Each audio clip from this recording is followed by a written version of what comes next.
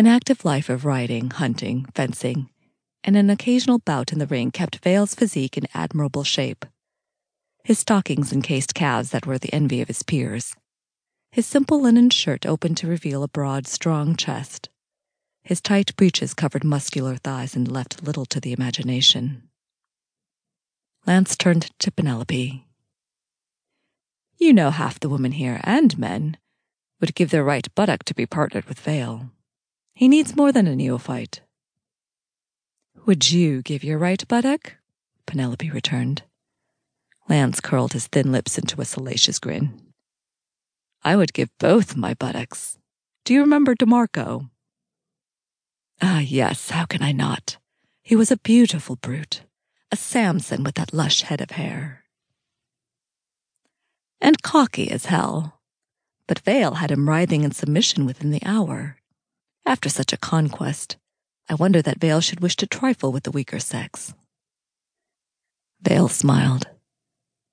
Despite all appearances, women are not the weaker sex. Well, what the devil are you looking for? Penelope prodded. Apparently not men, nor women of unsurpassed beauty. You have spurned both novice and skilled submissives. Only Lovell Elroy has had more partners than you. Vale pressed his lips into a grim line as he looked over the balcony at a man wearing a red mask flogging a woman. Lovell is malicious. He cares nothing for the women he is with. I wish you would throw him out, Penelope. But the women flock to him, especially those whose hearts you have broken. Lovell breaks more than hearts, Penelope. Ah, well, like you, he is a beautiful specimen to behold, and I do enjoy beauty. Penelope held up her quizzing glass and blatantly directed her gaze at Vale's crotch. Egad, Vale, Lance interjected. Nearly forgot. Felicitations to you on your recent nuptials. Vale started. He had nearly forgotten that he was now married. Indeed, Penelope said. Where are you hiding this wife of yours? We arrived in town but yesterday, Vale answered. She is with my cousin Charlotte at the moment. He was not particularly interested in pursuing the subject, though he was sure that Charlotte would prove better company for Henrietta than he. He nonetheless felt a stab of guilt for pawning his wife on a relative for the evening. And will you be introducing us to her? Good God, no, Vale shot back. She is a simple girl from the country. Hardly sounds like the sort of woman you would choose to marry after all these years, Lance commented. Vale shrugged.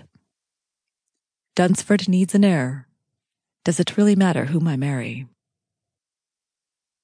Yes, but of all the beautiful and wealthy women setting their caps at you, why a chit for whom you seem to have ambivalent feelings?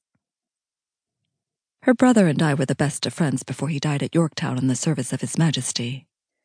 We served in the same regiment for some time together, and I owe my life to him. At the age of 10, I would have drowned in the lake at Dunsford but for his efforts. Vale put back his mask. I should return to the beauty. Her arms must be sore. Even if her constitution is weak, Penelope attempted, her ass must be a delight. I almost wish I were a man that I might experience the feeling of being inside her. Her ass should have been delightful, Vale thought as he recalled how easily his cock had slid into the woman due to the immense amount of wetness that had dripped from her cunny into her sphincter earlier. But there had been something missing with this one, as there had been with all the others.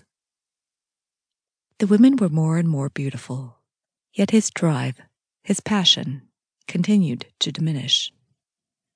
Perhaps it was only natural once one had experienced all there was to experience, tasted all that a feast could offer. Ah, we have newcomers, Lance noted of a few people who had just walked onto the assembly floor. Damn me, that brunette looks like Charlotte. But who is the one next to her with the lackluster brown hair and emerald necklace? Vale narrowed his eyes at the 3 emeralds separated by 2 small diamonds and laced together with silver. At first he paled. Then his jaw hardened as he answered. my wife.